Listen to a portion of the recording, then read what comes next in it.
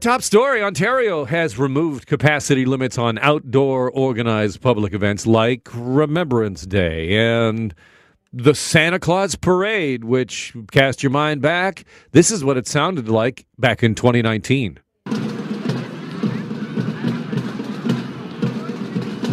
You just close your eyes and you can see it in your mind's eye, can't you? The marching bands, the floats, the kids all bundled up on the side of the road, hot chocolate in hand. Is that part of your experience growing up in the GTA? I know I did. As a kid, I was taken there. I remember as a youngster sitting on a step ladder that my uncle had brought along for me so that I could see the parade. And then I had the opportunity to take my kids when they were young, and we sat outside a Queen's Park Circle and we watched the parade and the floats come around, and my son was, gathering up the candy that was tossed. It's been a wonderful part of so many families' background. But some cities, including Toronto, despite the fact that the provincial government just made this announcement, have already opted to do away with the traditional Santa Claus parade this year and the crowds and only go virtual. Santa! Oh, my God! Santa, oh, my God, Santa.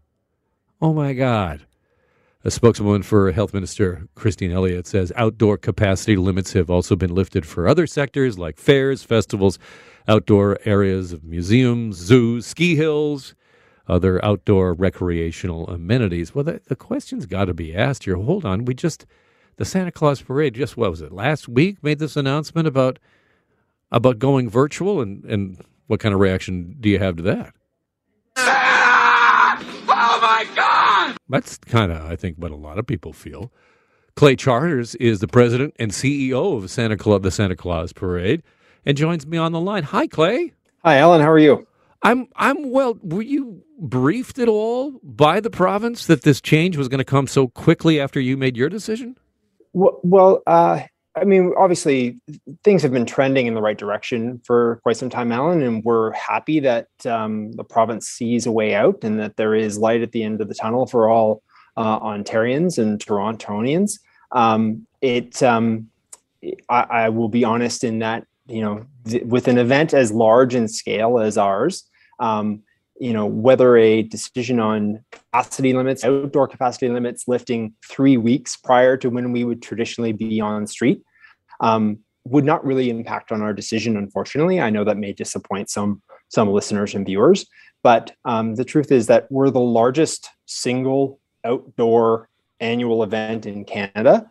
We can attract upwards of 1 million people on the street. It requires thousands of volunteers, an extensive cooperation with emergency services and Toronto Police and our city contacts, and months of planning to execute the parade every year. So those factors alone would mean that a quick pivot in 3 weeks' time would lead us to putting probably an event down the street that wouldn't be safe, and obviously we wouldn't take that chance with our audience and with the city. But how long ago did you make the decision that this year just could not happen as it traditionally does? It had to be a virtual event. Yeah, whether it was an exact date, but truthfully, we make this decision. We were in a position where we had to make this decision in the summer and earlier in the summer because, as I said, it is months and months of planning, and to plan for two different scenarios and to be uncertain was not a situation. We wanted to make sure that we brought something to Canadians and to Torontonians and Ontarians this year, and we wanted to make certain that we were able to provide a good entertainment experience, and we feel we can do that. Do you feel that the provincial government should have been in contact with you earlier, or was it just a question of you had to make your decision so far in advance that this was not something that anyone could have foreseen? I'm inclined to believe that it's the latter. That I think all levels of government have been very clearly stating that they're going to follow the science, and as they do that, that means decisions are going to come when the science allows those decisions to be made. So a commitment to something many months down the road was probably not something we were going to get, nor would we expect, because we'd expect everyone to be making decisions on real-time data and not something that could possibly happen. So we were operating on the factors that were available to us at the time. Obviously, we attract a large outdoor crowd. There's no way to mandate a vaccine or make use of the now available vaccine passport system. A significant portion of our audience is 11 and under, obviously, and still remains unvaccinated. All of those COVID factors lead into us making a decision earlier in the year about being a virtual or broadcast event again this year, and then coupled with a decision on lifting of public gathering units or gatherings 3 weeks, a month before we may have been on street. Now leads us to other factors that are related to safety and safe operations. So we look forward to being back on the street in 2022, and we look forward to members, Canadians across the country, being able to enjoy the broadcast this year on December the 4th.